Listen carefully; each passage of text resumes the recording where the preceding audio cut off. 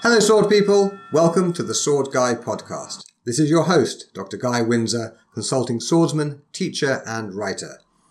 Join me for interviews with historical fencing instructors and experts from a wide range of related disciplines as we discuss swords, history, training and bringing the joy of historical martial arts into our modern lives. Before we get on with the interview, you clearly like listening to sword-related stuff, so I think you should check out my audiobook bundle of the theory and practice of historical martial arts. This includes the ebook and the audiobook version narrated by Kelly Costigan. You can find it at guywindsor.net/TSG22. That's the Sword Guy initials plus the year, so TSG22. That link will get you 20% off the list price for the next 2 weeks only. That's up until September 15th, 2022. Roland Varchika described the book as a must-read for beginners and advanced practitioners alike, and he should know. So toddle along to guywindsor.net/TSG22 for 20% off the Theory and Practice of Historical Martial Arts audiobook bundle. I'm here today with Kari Baker, who is a data scientist and swordswoman who writes appallingly advanced data analysis articles for SwordStem. I'll be asking her to explain them here. So, without further ado, Kari, welcome to the show. Thanks, Guy. I'm really excited to be here. It's an excellent opportunity to just talk about statistics and swords and all sorts of fun stuff. Right, and I think you're going to be explaining quite a lot of it, because I haven't studied maths for about 30 years. That's okay. We'll get you up to speed. Splendid. Just to start off, whereabouts in the world are you? So I'm in Mesa, Arizona. The club I fight with is Mordhau, and that's under Brittany Reeves and Kyle Griswold. Right, and regular listeners to the show will recognize Brittany's name because she has been on the show, and what an excellent guest she was. Yeah, she's a great instructor too. I can imagine. So is that how you got started? You just showed up to her class one day, or is there a backstory? No, there's definitely a bit of history and backstory. I actually started HEMA in 2014. I went to a Comic-Con, and one of the sword fighting groups in the area was doing a demonstration there. And at the time, I was doing Wing Chun and really into martial arts. So just seeing the sword fighting looked really cool, and my martial arts mindset just went, ooh, I really want to try that out. And so the very next weekend, I was at the sword practice. I left for various reasons. And, back in September, October of 2021, I just kind of went, oh, I kind of missed this. Let's see what's going on. And found out that Mordhau has been around, and they were close to me, so just signed back up. Excellent. And what kind of swords do you prefer? Do you have a particular period or a particular weapon? So Mordhau is mainly a KDF school, studying longsword. Occasionally we bring out the Messers or the sword and buckler, some pole arms, occasional dagger thrown in there. On my own, though, I've been studying small sword, rapier, and I've been getting into dual wielding, and I do that with either arming swords or basket hilt swords. Oh, cool. It's really fun. Okay, so you're studying small sword and rapier on your own. Excellent. What sources are you using? So it's actually not 100% on my own. Jastinder Singh, he's out of New Mexico. He came to Mordhau when I was trying to figure out small sword, and he was like, oh, let me help you. So he sends me like videos and instructions on how to do rapier and small sword techniques. And I'll send him video back. He'll mark it up and analyze it and tell me what I'm doing right and wrong. So kind of like a distance learning thing. It's really fun. That is a lot of work he's doing. Yes. And I really appreciate it. Mordhau, we're not a rapier school. We're not a small sword school, despite the fact that I'm trying really hard to start our rebel contingent of small sworders. And I mean, you can have, surely, I mean, Brittany's a nice person. She'll say, if you want to have a study group inside the club, I'm sure she'd be fine with it. We have free sparring days. We have time after class where it's pretty much anyone gets to do whatever they want to do. So Combat Con is coming up, and they have a small sword competition, and Mordhau, despite the fact that we don't teach small sword, has the most people in the small sword competition. That's classic. You're starting a rebellion. Yeah. Well, I love small sword. Brittany says that none of us are her children anymore. So, it's a good time. But yeah, maybe we'll pop off and do a little small sword study group. It'll kind of be everyone figuring it out from text or, what I can explain that Justinder has taught to me. So. Yeah, it's like I've never produced anything on small sword because I find the original sources, like Angelo's School of Fencing, for example, they're so absolutely transparent and easy to use that it feels to me like any work I would do to like explain it in videos or in a book or whatever would be kind of a waste of time because you can just pick up the book and just copy it. Yeah, for me, like I feel like I'm a visual learner, or I have to be like doing it as I'm reading it. It's really hard to like hold a book in your hand and maneuver it around. Book in one hand, sword in the other. It's tricky. Yeah, so having the videos makes it so much easier for me. Sure. So I'm really appreciative of all the work that he puts in. Oh, absolutely. I mean, it does make it easier for people to. I mean, it's easier to copy a movement off a video than it is out of a book. That's for sure. But it's funny because I've got a 1740 Girard behind me, and I've got that's in French, but it's been translated by Phil Crawley, and at least most of it has. And it's like Angelo. It's like you can just read it, and it is so much easier than working with the medieval stuff because they just explain everything. They go into all this detail about hold your hand with the nails down, and the parry from tierce to cart moves 4 inches, and I mean it's like boom, boom, boom, boom, boom. Oh, it's really that detailed? That's interesting. Oh my god, Angelo particularly, yeah, it's incredibly detailed. Yeah, I'll admit I haven't looked at the small sword manuals, so I'm not sure about them, but that's so interesting that it's so detailed that it gets down to the number of inches you move. That's amazing. Yeah, and sometimes, just for fun in class, if I'm teaching small sword, I'll get a ruler out and get people go from tierce to cart and is it exactly 4 inches? Well, of course, it doesn't have to be exactly 4 inches, but it's like when they have the text that clear, it's just super nice to be able to, to kind of work from that level of detail. It makes life much easier. Anyway, so you got started with historical martial arts by basically seeing a demonstration at Comic Con, right? Yes. Okay.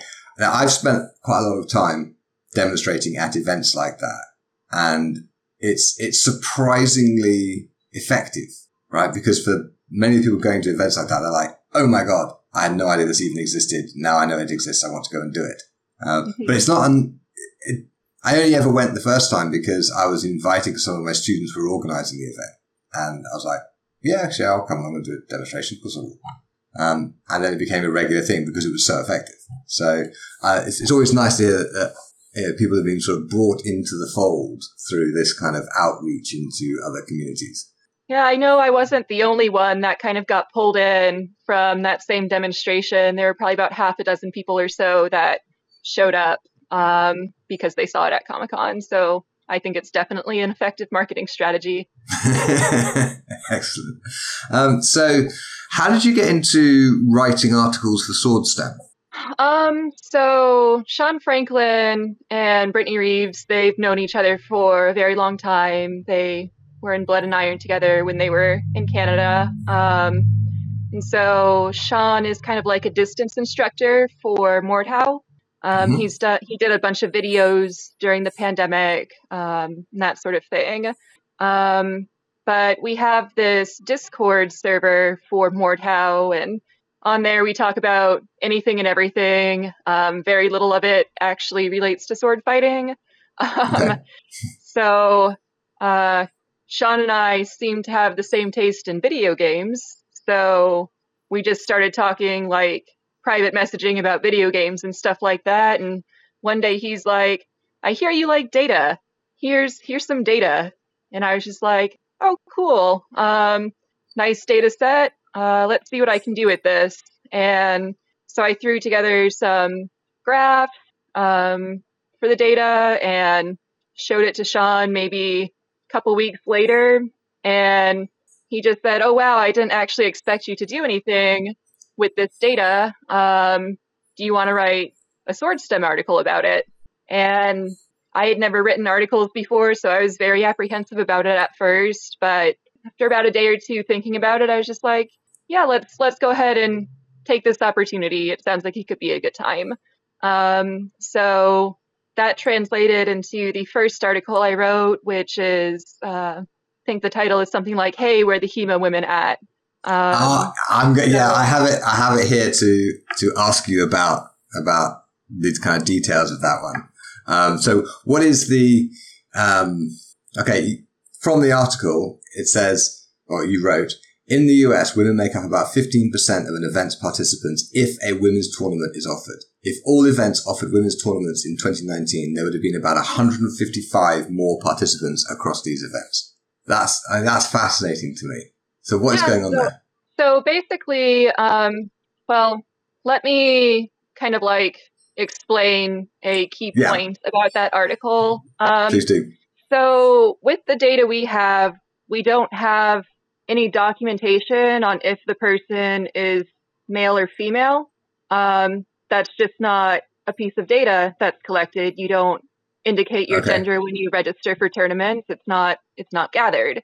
So the way we identified women is if they participated in a women's tournament. Right. So, there could be a woman who participates only in the mixed tournament. We wouldn't be counting her as a woman for that purpose. Okay, in that data, because the data is not disaggregated by sex. Okay, fair enough. Yeah, so that's one of the key points about that article is we're identifying women as being people who entered a women's tournament. So the numbers in the article are a little underrepresentative because there's some women who just don't participate in women's tournaments. They like the mixed ones. Or they go to the event and don't do the tournament at all. They do classes instead. Right. So that's how we determine who's a woman.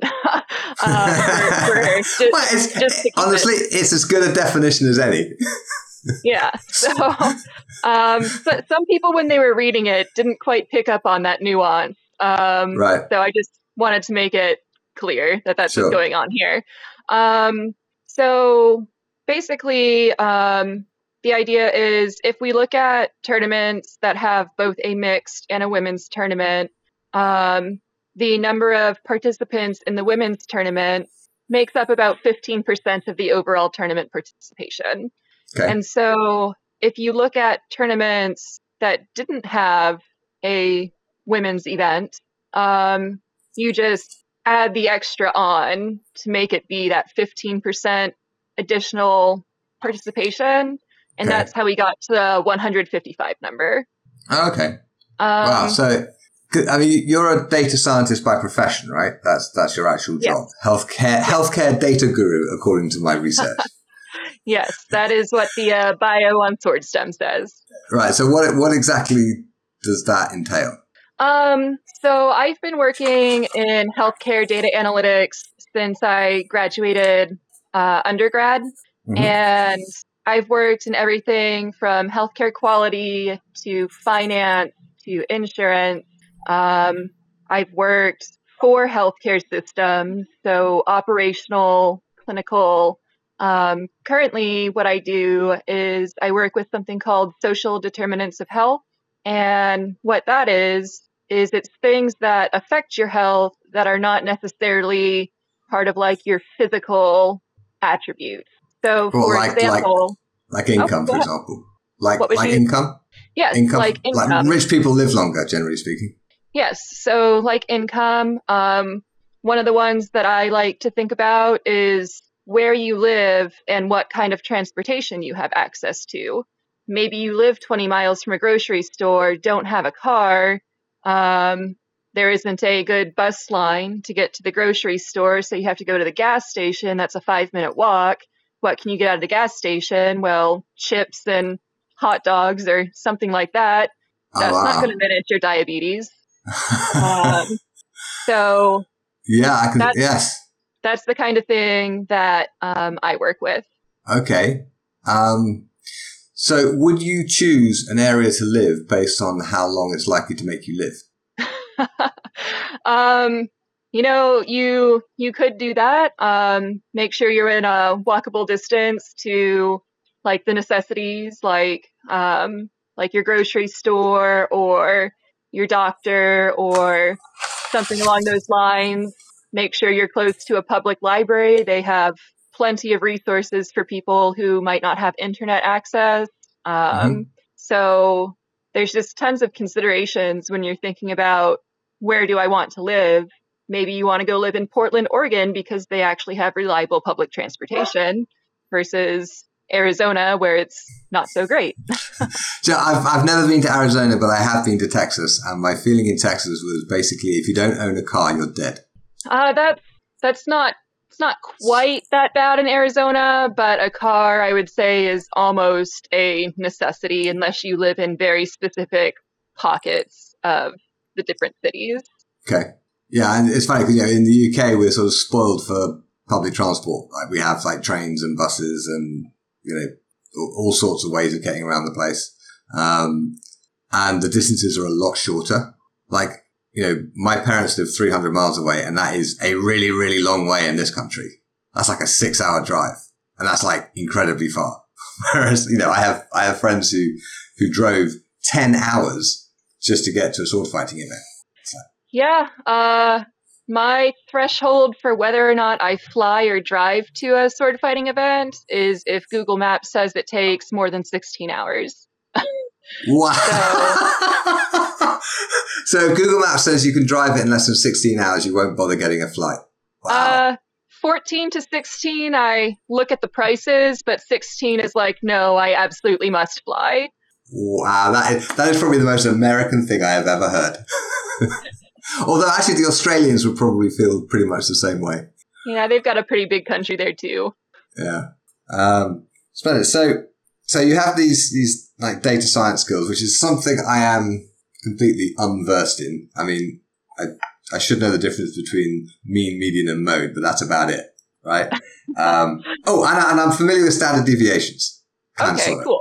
But I'm guessing that quite a lot of the listeners have no idea what they are really. So, what you're doing with your articles is you're taking these data sets. Well, okay, here's a thought. Where does the data actually come from? How is it collected and how do you get access to it? So fortunately, Sean built HEMA Scorecard.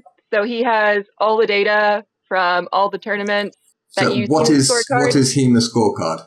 HEMA Scorecard is a free tournament software that, at least in the US, is very prevalent, has very high usage at tournaments. So basically, you can keep score, you can keep time, you can say specifically, oh, it was a thrust to the head versus a cut to the body. Not all event organizers use it the same. So sometimes there isn't that specific level of detail, thrust versus cut or head versus arm. But at minimum, what you'll have is the number of points per exchange. Okay. So I just had a sudden thought. You'll have the names of the competitors, right? Yes. Okay. And most names are gendered. Well, you'd have to make some assumptions. You would have to make some assumptions, and there would have to be some that you couldn't determine. But if you were looking to get more granular information on the genders of people coming to the tournaments. Have you thought about sort of separating that by name? It would be a really, really big assumption to do that. I don't think I would necessarily be comfortable doing that, but I suppose if someone wanted to do that, they could. Okay. All right. Well, so that was just an idea that came to me in passing, because, if you're trying to figure out certain things and the data hasn't been collected, it might be there some other way. There was one thing that I was thinking about on how to get better information on if someone is a woman. So with the data set I used for the article we had discussed, we just had that data actually came from HEMA ratings. HEMA ratings has more data than HEMA scorecard.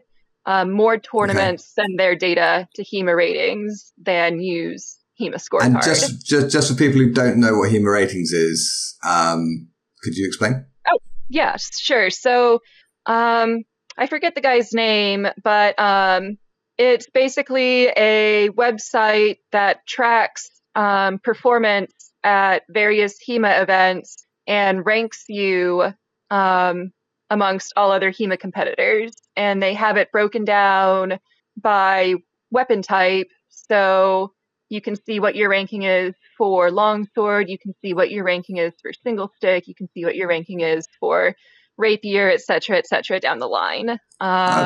So that's HEMA ratings. Okay, and that's completely separate to the HEMA scorecard thing, which is software that Sean developed for basically running tournaments on. Correct? That's correct. Yeah. Right. Okay. Because quite a lot of the listeners aren't involved in the tournament scene at all. I mean, for some, they're going to be like, "Oh, yes, we know this already, guys. Shut up. Come on, let's get on with the interesting stuff." But actually, I know because I get emails from listeners like telling me these things that quite a few of them don't actually practice historical martial arts at all. Quite a few of them just do like research and what have you. They're not interested in tournaments. So there's quite a lot of quite a broad range of listeners. So I'm going to be asking you to define quite a lot of things. No, I'm happy to, and that makes complete sense. I mean, at Mordhau, we probably have about 40 to 50 people in our club at any given time, and maybe about 10 of us go to tournaments. So It makes sense that, not everyone would be well versed in tournament lingo. But yeah, the data set, that one actually, the data set for the women's article, that came from HEMA ratings. So what we had was the name of the tournament, the number of people in the mixed longsword event, and the number of people in the women's longsword event, and the number of people who were in both mixed and women's. So that's what the data set looked like. We didn't have specific names of people. I know the EU has much stronger privacy laws than the US when it comes to data and data collection and data dispersion. So Sean doesn't tend to get data from HEMA ratings that's by person. Sure. It's rolled up to protect privacy. But one thing that I was kind of thinking of in order to maybe better capture women's participation is look at the history of a particular fighter and see if they had ever participated in a women's tournament. Because just because they're not participating in the women's tournament at event X doesn't mean they didn't participate at event Y. And so you can so you can use the event Y to inform the data from event X. Exactly. That's not a bad idea. I have here. I've tried to read your articles on Sword STEM, and they're fascinating and well written, and have amusing memes and stuff in them as well. So I would totally recommend that people go and read them. But honestly, it's much easier. Just like for you, getting small sword from a book is maybe not optimal. You'd rather have someone send you videos. Reading your articles to understand what's in them is not optimal. I'd rather have you explain it to me.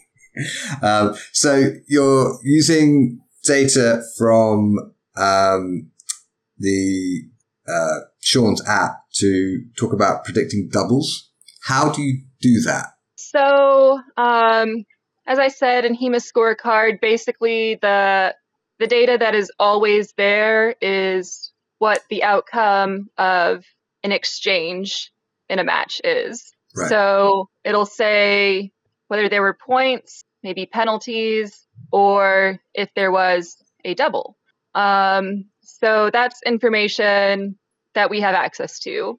And doubles are always very interesting to me because people can double out of tournaments. And I've been fortunate enough not to have doubled out of any When you say doubled out of tournaments, could you just explain what that is? Oh, sure. So some tournaments have rules that if you have a certain number of doubles, then you both lose the match. And for those people who aren't familiar with what a double is, it's basically you hit each other in the same tempo. So basically, you're both killing each other at the exact same time. And, it's some people say that it's worse to lose by doubling out than it is just to, lose. Get beaten. Yeah. By not even scoring any points. It's better to have 0 points on the board than it is to double out in some people's minds. So I just always found this to be a very fascinating idea. And I thought, well, maybe if we could predict which scenarios might lead to doubles, then we can train it out of people or be like, hey, the data says that you're at risk of doubling. So maybe try not to. So that was kind of the idea that I had when I went down this rabbit hole of trying to predict doubles, was to see if there's anything that can inform coaching or play strategies or mindset or something of that nature to help prevent doubling. Did you find anything? I was able to find a method that predicts doubles with a decent amount of success. However, the way that the method works is that it's a black box. You don't really know the factors that go into the decision that the predictive model outputs. So hang on. So how does it predict doubles after the fact? Yeah, because you have the data after the fight is over. You have the data, and you have the data of all these fights, and you're using that data to say, well, okay, if this fencer and that fencer fence under this rule set, they are much more likely to have to double out than, say, if this fencer was fencing this other fencer over here. Is that what you're talking about? Yeah. So basically, the way that the predictive model is set up is that, the articles kind of look at doubles in 3 different ways. So this is across 2 different articles on SwordStem. The first article tries to see if we can predict how many doubles will occur in a match and how many doubles will occur in a tournament. And that attempt was completely unsuccessful. All of the models were terribly unpredictive. But, we decided to write up the article anyway, just because it's interesting. Yeah, it's interesting. Yeah. It's a good idea. A lot of research really just goes into the successes. And so no one really understands what was attempted and didn't work. There's a huge phenomenon in academia called positive publication bias, where only positive results get published. I thought it would be a good idea just to say, look, this was tried. It didn't work, but, sometimes even knowing what didn't work is helpful. Of course it is. And it's like when doing research and you're figuring out, how a particular technique in a book is done.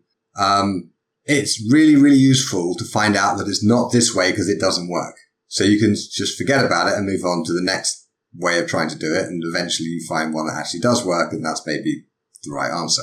But like your negative results are at least as important as the positive ones.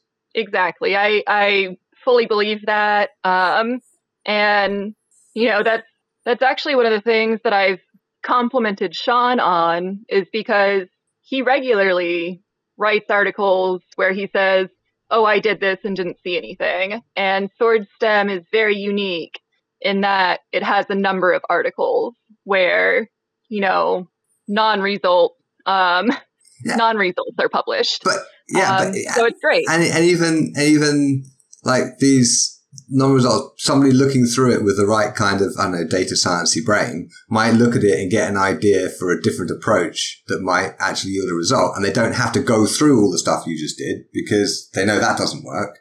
And so it saves them time and effort and makes getting to the truth much faster. Brilliant. Yep. That's the idea.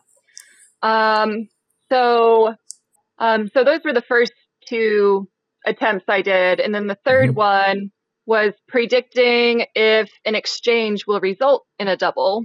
Okay, how do you manage that? Everything that goes into the prediction is something that you would have at the start of the exchange. So, for example, something that you would know at the start of the exchange is who has what point. What's the point? Have they had any doubles before? What was the outcome of the prior exchange? For example, was the prior exchange a scoring exchange? Was it a double? Was it a no exchange? Was it the start of the match? We also have information on like how many matches each fighter had fought before their current one. We know the number of exchanges that have already happened. When I started thinking about this, I was thinking, well, I personally am more likely to double if I'm tired.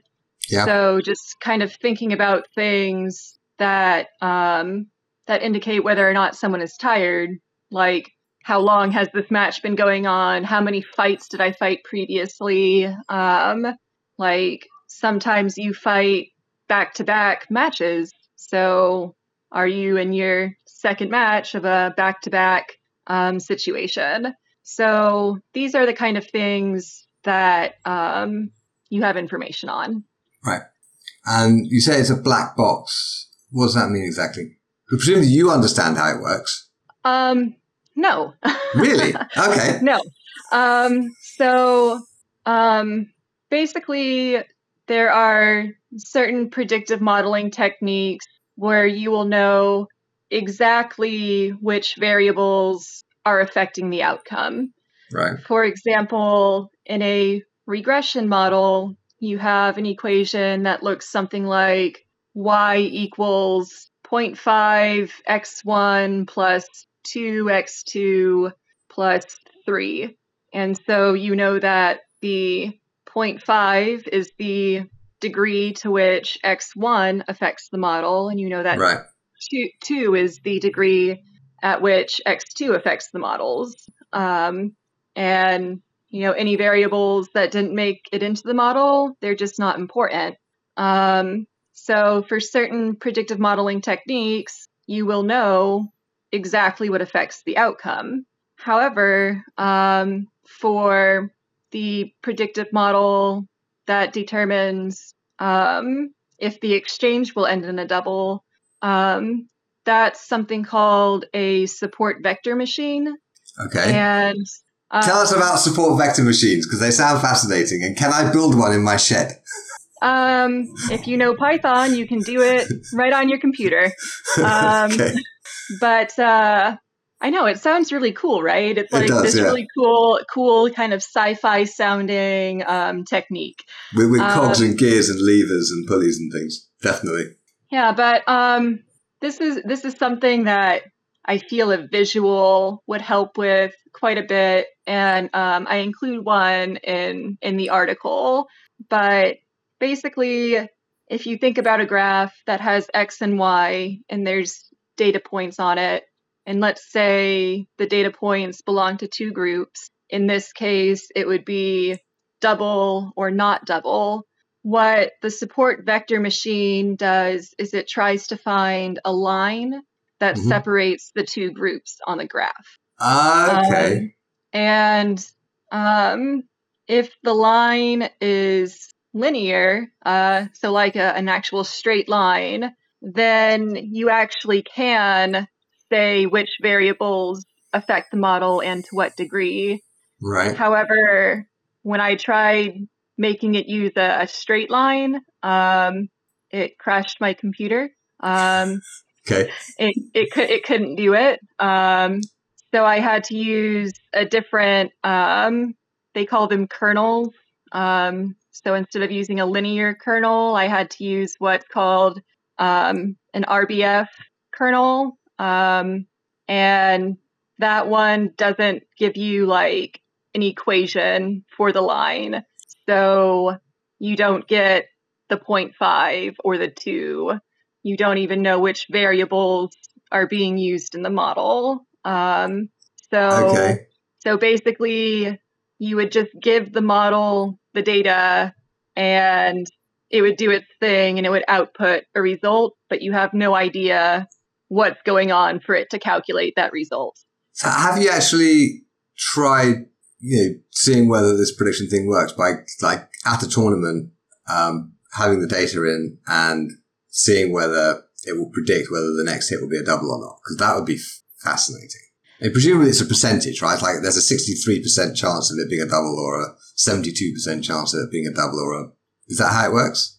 So for certain models, most of the models will output a binary yes or no. Okay. And sometimes it's based on like a percentage. And you can set the threshold. So you can say, okay, if there's greater than a 50% chance, then yes, you'll output yes, it'll be a double. Or you can fine tune it to say if there's a 75% greater chance, then yes, it'll be a double. But that's not quite how the support vector machine works. It just outputs a yes or a no. Okay. Is it actually accurate? I mean, have you tested it? So I don't remember the exact numbers from the article, but yes, it's accurate. However, accuracy isn't always the best metric to use to determine if a model is successful. So basically, doubles happen only about 15% in about 15% of the exchanges. Okay. So if you have a model that says everything is not a double, because that's what happens in 85% of the cases, then your model is going to be 85% accurate. Oh, I see. Right. Okay.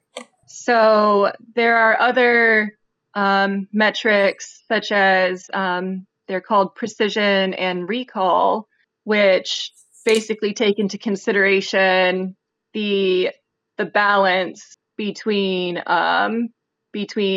predicting something as a double versus not as a double. Okay. And so basically the way that I'd explain it is, you want to look at all three of the metrics to determine whether or not your model is a good model. Okay. And by those metrics, it is a good model. Okay, so how would you actually use it? That's the thing. Or would you not? Is it just like a thought experiment? It ended up, well, this was kind of like me trying to prove Sean wrong, because Sean, he proving Sean wrong is very difficult.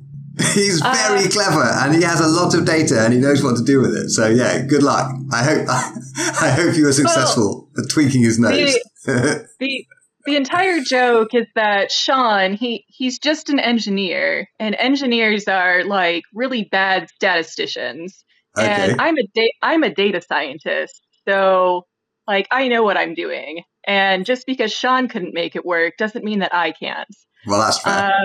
So that was kind of like the running joke while I was doing this was I'm only doing it to prove Sean wrong, because I came up with this idea and I thought, oh, this could be a really cool article. And the first thing he said to me was, this is pointless. I've already looked into it. There's nothing that predicts doubles.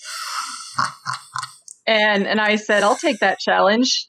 So, the idea is, as I was explaining before, that, having a model that's predictive is great, but if you can't learn what to do with it, or like how to apply it, and the application would be able to coach certain behaviors under certain situations right, that show you're going to double, then, what's the point in having a model? Basically, the only thing that you could do with this, and I've joked with Sean that he needs to do this, is you build the model in scorecard, and after every exchange, it'll indicate whether or not the next one is likely to be a double. And so the table staff during the event just shouts out, like, look out for doubles. okay, Because because it is that black box, you don't really have insight into what you can do to improve your sword fighting game. okay. So it has, at the moment, it therefore has a kind of academic interest rather than any kind of practical application for coaches. That is a good way to look at it. But I still take it as a win because I was able to predict doubles and Sean is wrong. And Sean being wrong is the point, right? Yes. Well, I mean, here's a thought. Would it be possible, like, let's say there's going to be a big tournament where there's going to be loads of data generated. Collect that data, find all the doubles in the data, and then use all the data available before the double occurs, run it into the machine. Does it correctly predict the double or not? Mm-hmm. That would be really interesting to me. Yeah, I mean, these predictions, when you use the model, it doesn't take a minute to run the data through the model and get your prediction. It takes a fraction of a millisecond to run it through the model, so it's really fast. Mm-hmm. However, tournaments also like to run fast, be on time. Of course, yeah. So I don't know if it would necessarily be a good idea to try to test it out at a tournament in real time. But you could test it after the fact. Yeah, you can test it after the fact. And,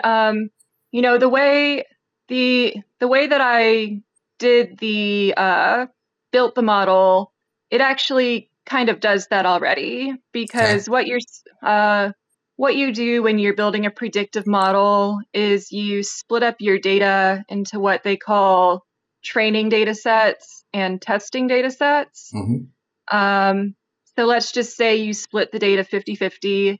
Your model will learn, it'll build itself on the 50% of the data that's the training data. And then you use the testing data to say whether or not your model is accurate. Right. So basically, if I were to, run all of, Combat Con is one of the next big tournaments that's coming up. If I just run Combat Con's data through the model, that's essentially running it through another test data set. Yeah. I have joked with Sean that if he wants to sit down and watch like 10 different matches and call out before the exchange if he thinks something is a double versus not a double, we can record that, and we can see if he predicts it better than the model, if all of his that would be interesting decade of HEMA experience and coaching and does better than my model. That would be really, really interesting. Yeah, so if anyone wants to do that to see if they outperform my model, we can have an arrangement. We can try that out. Excellent. Now, the thing is, if the event is running with scorecard and your model is built into it, if the coaches have access to the screen that the bout is being run on, if they can like look over the scorekeeper's shoulders, right? There could be a little thing that pops up saying a double is likely, and they could have a very quick word with their fencers saying, don't you dare double this next time. I mean, it is certainly doable to build that into scorecard, but Sean's busy, so yeah, fair enough. We've joked about it, but it could work exactly the way that's intended, where the coach goes, "You're gonna double, better not do it," or it could just make a fighter more self-conscious and more likely to do it. It's not actually always helpful to be coached at the time. Because to my mind, the thing that is most useful in preventing doubles, I find, is getting the fencers to concentrate on controlling their opponent's weapon. If that is their main objective, doubles are a lot less common because they're not thinking about hitting the person, they're thinking about controlling the weapon first and then hitting them. And you only ever get a double when you strike without controlling the weapon, your opponent's weapon first. So, but that's boring, frankly. That's the problem with it, is it works. It's the best way I've come across in, 20 odd years of doing this for a living, to get students to not double, but it's got no glamour to it. Yeah, I mean, I think the best way not to double is to just think about offense and defense simultaneously. Just keep in mind that you need to make yourself safe before controlling you do. Your opponent's, control the weapon and then strike. It's the same thing. So you already spent a huge amount of time on this sort of predicting doubles thing. Do you have any other projects in the work? Yeah, so I have 2 articles that I'm working on right now. One of them actually goes back to kind of like the women's tournament aspect. And basically it's like a calculator of sorts, where it says, like, if you were to add a women's tournament to your event offerings, how many women would you get to sign up? Right. So, and Sean's actually thinking about adding that to scorecard, because here's an interesting story. So, Sean, he lives in Michigan. He teaches for a school called Ars Gladii, and they just had their first ever tournament called the AGO Open, and Sean was not going to add a women's tournament to it because it's their first year. He doesn't know how much interest there's going to be, so he wasn't going to add a women's tournament. But based on what I wrote in that initial women's article, he said, well, here's evidence that if I offer it, people will sign up for it. Right. So he did, and it was one of the top 10 largest women's tournaments ever. Wow, that's fantastic. So, he thought it would be a good idea to encourage other event organizers who are thinking, well, maybe you should add a women's tournament. He thought it would be a good idea to like kind of show an estimate of, if you offered this, how many women would sign up. Right. So that's one of the articles I'm working on. I've already built the predictive model for it. Mm-hmm. It's just a matter of sitting down and writing the article at this point. So that's one that's in the works. And then another one that's in the works, I kind of want to keep it a little bit of a secret, but I'll throw out the kind of title that I'm thinking of, and it's Do Swords Make You Look Cool? Oh my God.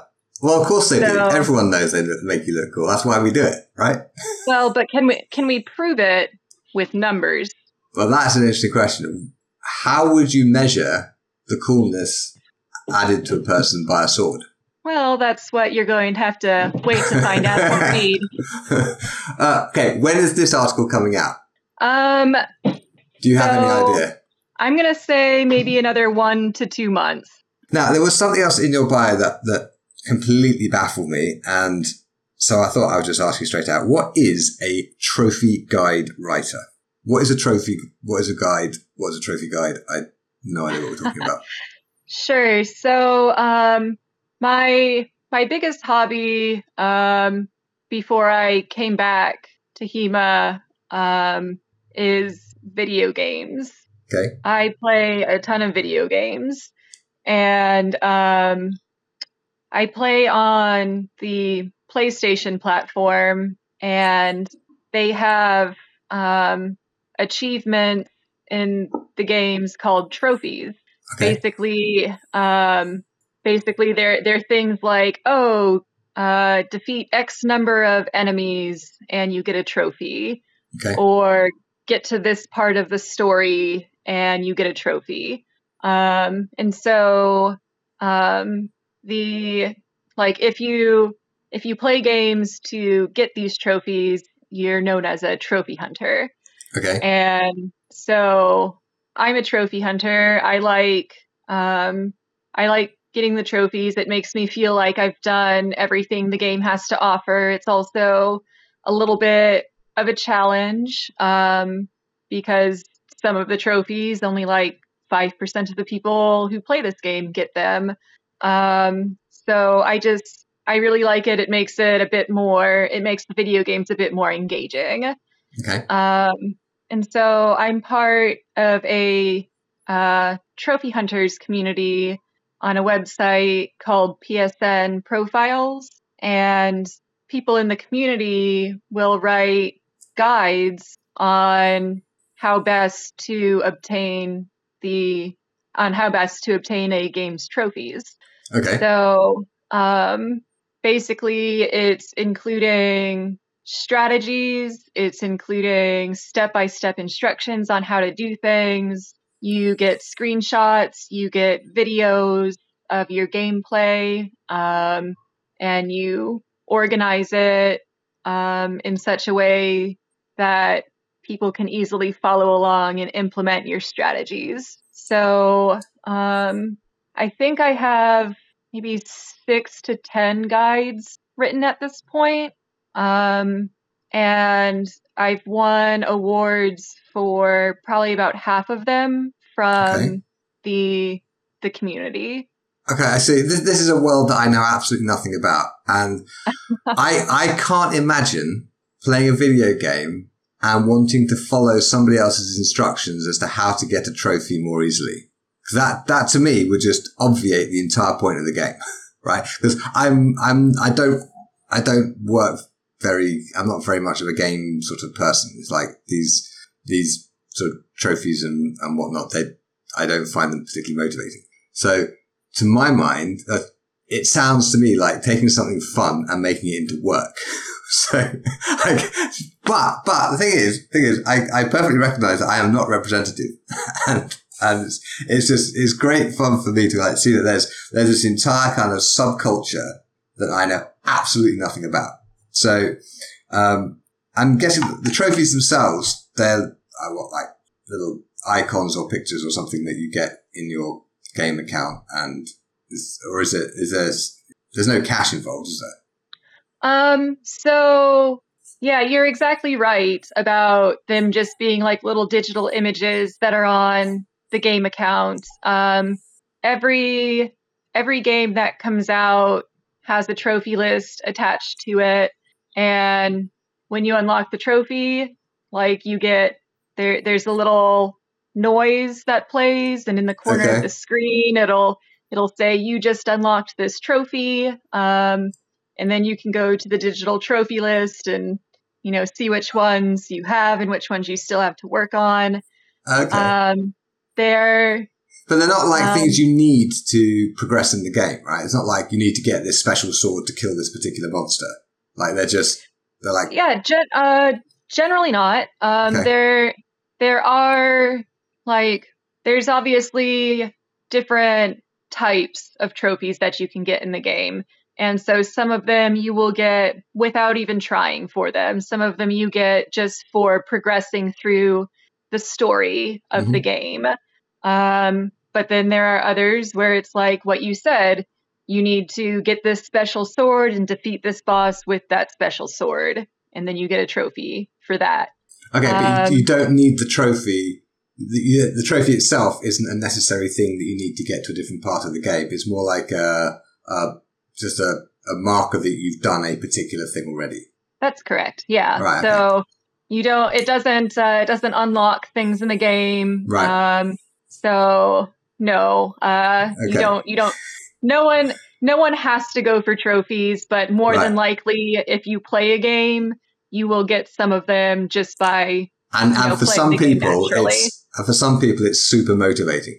It reminds me a lot of sort of habit creation things when people are trying to lose weight or get fit or study a language or whatever, and they're trying to build habits. For some people, having like gold stars on the fridge, and they get a gold star if they do the thing that day, that really works. And for other people, it doesn't work at all. And it strikes me that what these game designers have done is find a way of providing additional external validation for the game players, for the subpopulation of the game players who are really motivated by these things. This is like catnip. And clearly there's like you just said there's like communities around it which give out awards for providing guides to help you go and get your trophies. So what are the awards? So the awards, basically your trophy gets a little digital emblem on it saying that it's an exceptional trophy guide or it won first through third place. You also get a small cash award. We're talking like $25. Right. So nothing exorbitant or anything. So you're definitely like the number of hours that you put into these guides. Yeah, you're not doing it for the money. You're not doing it for the money. You're doing it because it's something you enjoy. You're doing it to help other people. Yeah, that's the whole awards aspect to it. And as you said, some people find like the gold star to be motivating, whereas other people don't. There's a lot of people who start to feel really burnt out and start to find video games not to be fun anymore because they're so focused on getting these achievements. Some people start to feel like it's a chore or it's a job. And so like this website that I'm a part of, it's a community, they have a forum, and at least once or twice a month, someone starts talking about how burnt out they feel about the trophy hunting. So presumably if you're feeling burnt out about the trophy hunting, you would stop and go do something else instead. Yeah, there's different kinds of different kinds of trophy hunters, like how in HEMA you have, the people who want to go to the tournaments, and you have the scholars, and you have the people who want to teach. Well, with trophy hunters, you have the people who want to get as many as possible. You have the people who want to get 100% of the trophies. You have the people who only want to get the trophies that only 1% of people can get. So you have different flavors of people within the trophy hunting community. So let's say you get one of these very difficult trophies that maybe 2% of players get, and then you go and write a guide for how to get that trophy. Wouldn't that piss off everyone who's already got the trophy? Because the whole point of having that trophy is that it's hard to get, and therefore if you make it easy for people, now 5% of players get it, and it's half as valuable to those people as it was before. So a lot of the times when a trophy has such a high rarity, it's not because, there's some secret method, and once you learn the secret method, it becomes easy. It's because those things take a lot of skill. So even if you give a method or show a video of you doing it or something of that nature, it doesn't necessarily make it easier. Yeah, okay. Like, I have videos of me doing stuff like the Punta Farsa from Fiore, and still most people can't do it because it requires precision. Yeah, exactly. Okay. Okay, fair enough. Fascinating. So, all right. You clearly, you do a lot of things, but I am curious as to what is the best idea you haven't acted on yet? You did send me that, and I didn't think about it. If this just creates a great long awkward pause, we can just snip it out. That's fine. No, just give me a second. Yeah, sure. One quite common answer I get is, you act on every good idea you get, and so there are no good ideas that you haven't acted on yet. Because, I'm gonna say the best idea I haven't acted on yet, but really should, is getting tested for ADHD. Ah, okay. Okay. I have a lot of anxiety, and I have a lot of things that really fall in line with the ADHD diagnosis. But I haven't gone and gotten officially tested for it yet. Okay. So I really should follow through on that, because, life can be better once you figure out what's going on in your head, and, getting whatever assistance you need to help through with that. So yeah, mental health is important, and follow through on that. Several of my previous guests have done that. I mean, the one I'm thinking of immediately, because I saw him just a couple of weeks ago in the States, is Kari Sadowski, who got quite recently diagnosed and got started on one of the ADHD drugs, which is basically an amphetamine, which you'd think would just make you wild and crazy. But just the way he describes it, it's like suddenly all the shit you have to wade through to get anything done just isn't there anymore, and you can just go and do it. It's your brain, your body, you do exactly what you want. But I would certainly, from the experience of my friends, I would encourage you to act on that. Yeah, no, I mean, I have I have a therapist. I have a psychiatrist for my anxiety medication, and talking with my my psychiatrist, she suggested that I go get this ADHD thing evaluated, and it's a really good idea, and just need to follow through with it, because as you said, it can really help when you get medications, or figure out habits to help you. So, like, getting on medication for anxiety, I am a much better person for it. So, Right. If things can be better by, getting that sort of assistance, then should do it. Right. And, I have a friend who, it's not ADHD, but he had basically panic attacks and really severe kind of work-related nervous breakdown anxiety. I mean, the ambulance people had to carry him off a train, and because he was basically curled up on a corner and couldn't move, right? And he's like, if it was my liver that stopped working properly, I would just go to the doctor and it would be completely fine. And my brain stopped working properly, and the doctors came along, and now I'm doing these certain things, and I have this medication, and everything's a lot better. And there's a whole lot of really unnecessary kind of, I don't even understand really why it exists, but there's this stigma around, well, my brain isn't working quite right, so I go to the doctor and the doctor gives me this, that, or the other, and now things are better. If we were talking about your lungs or your liver, it would just be a no-brainer. But because we have this this weird cultural thing around mental health and how, oh, well, you should just bustle through, or just calm down, or take a deep breath, or whatever, we're kind of steered away from actually just going and getting professional intervention when we need it. I mean, I think a lot of the times it's because it's something that you can't necessarily see. Your arm is broken, you can see your arm is broken, but you can't see that your brain is broken. There's an entire discussion around invisible disabilities. Yeah. For example, some people who have seizures, they can get the disabled placards for their car to be able to park in the handicap spots. And some people, like when they get out of their car, they're not on crutches, they're not in a wheelchair, nothing looks wrong with them. And so, like, I've heard stories of people who go and say, that's a handicap spot, you're not supposed to park there. And it's like, well, I have a handicap, you just can't see it. So I think that's where a lot of the stigma is around, mental health disorders, is you can't see it. Sure.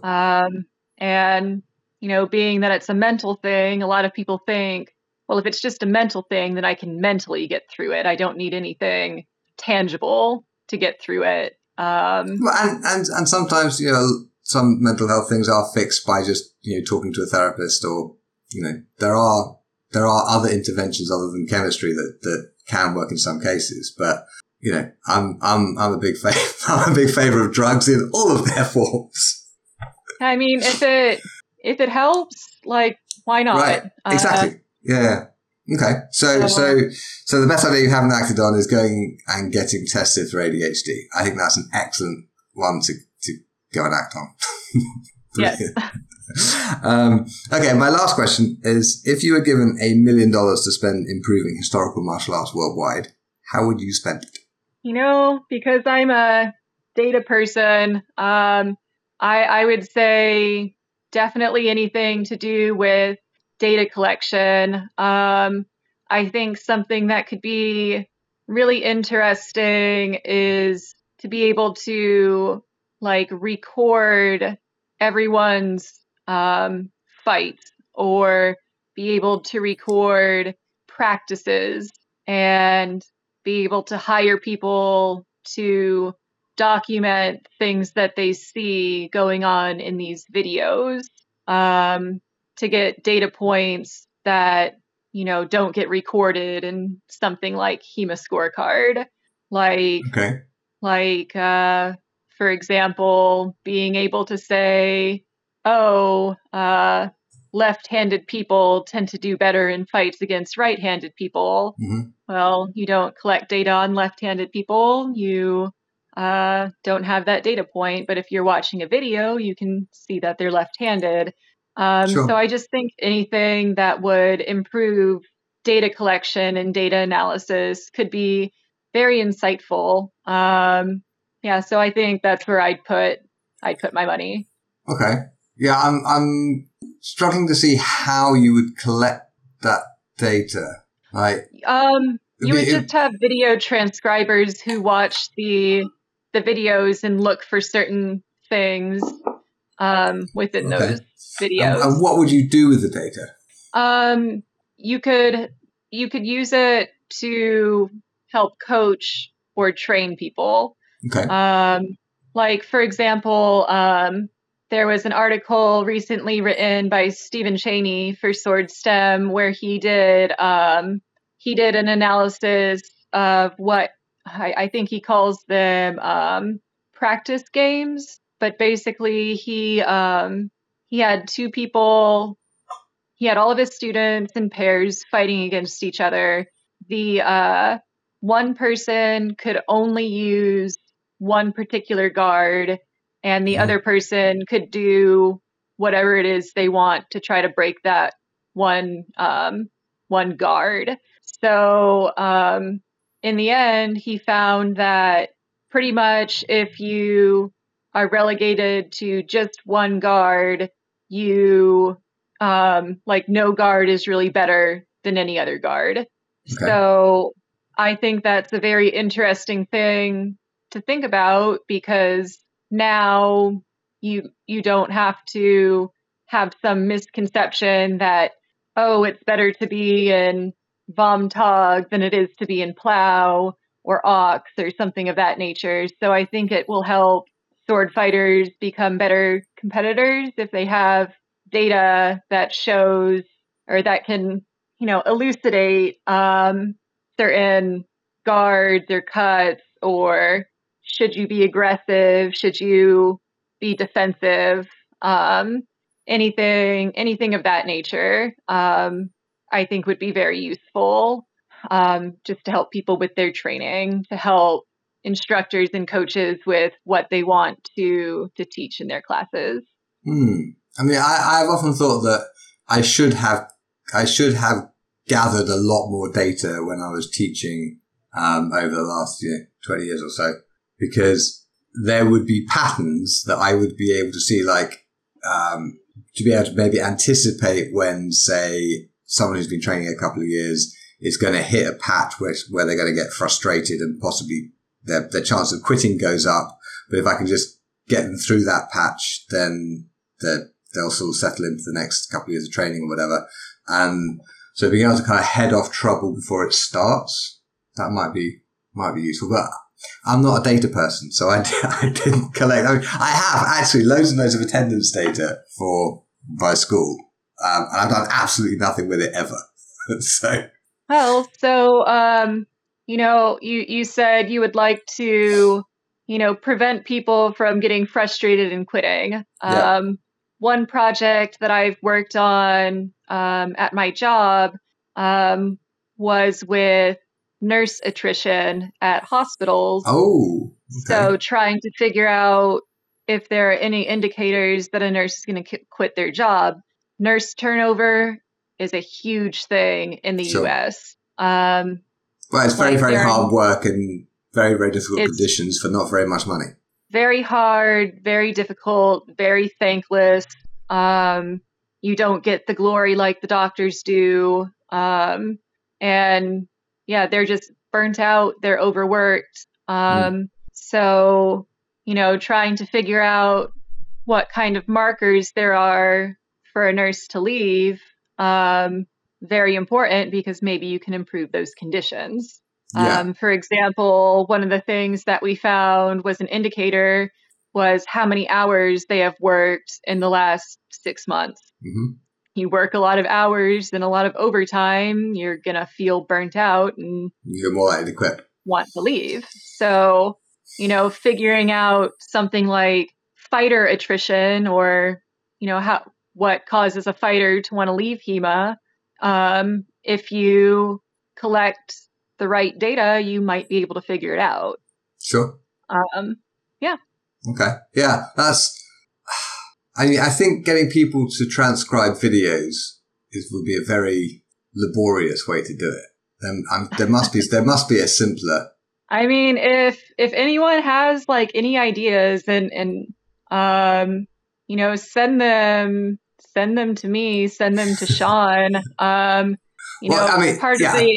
Okay, we don't give out guests' emails and things on the show because privacy and whatnot. But no. But if anyone wants me to forward stuff to you, they can send stuff to me, and everyone can get my email from the show. That's fine. Yes, listeners, if you have ideas that you want me to send to Kari, just send them to me and I'll send them along. Yeah, absolutely. There's also the Sword STEM page on Facebook. You can ping through that. If anyone has data or, has an idea that they think could be explored analytically, I'm not going to promise that I'll look into it. But I don't have all of I don't know what everyone else finds interesting to look at. And if I don't have the data, then I can't do anything with it. Guy, you just said you had attendance data. I don't know what I can't think of anything that could be done with that, but off the top of my head, but I might be able to think of something. Okay. Brilliant. Well, you heard it here first, folks. So if you have an interesting research question and perhaps a data set to ask questions of, then send them to me and I'll send them along to Kari. And she doesn't promise, but she might take a look. Brilliant. Well, thank you so much for joining me today, Kari. It's been great talking to you. Yeah. Thanks, Guy. Thanks for listening. I hope you enjoyed my conversation with Kari. You can find the episode show notes at swordschool.com/podcast. While you're there, you can sign up to my mailing list and I'll send you a free copy of my book, Sword Fighting for Writers, Game Designers and Martial Artists. I'd like to thank my patrons on Patreon for their kind support of the show. It lets me know that you care about the show and want it to continue. You can join us there for behind the scenes content and to submit your questions for future guests. That's patreon.com/The Sword Guy. And just a reminder, go to guywindsor.net/TSG22 for 20% off the audiobook bundle of The Theory and Practice of Historical Martial Arts. Offer ends September 15th, 2022. Thanks as always to Andrew Lawrence King for the Baroque harp accent originally recorded for my Paradoxes of Defense audiobook project. You can of course find my Paradoxes of Defense audiobook in both original pronunciation and modern pronunciation at swordschool.com/listen. Join us next week when I'll be talking to Alessia Pagani and Jack Gassman, who run Horsemen of Air, an equestrian training school and medieval combat academy outside Wexford in Ireland. And we get into all sorts of details about how we train horses and natural horsemanship and how Jack researches German longsword, all that sort of thing. It's a fascinating conversation. You don't want to miss it. So subscribe to this episode wherever you get your podcast from. And while you're there, if you have a minute, please do rate the show. And if you have an even extra minute, do leave a review. It really does help. And of course, if you've enjoyed this episode, please do share it with your friends, put it on social media, do all the usual stuff so that other people who might like it can get to hear about it. Thanks for listening, and I will see you next week.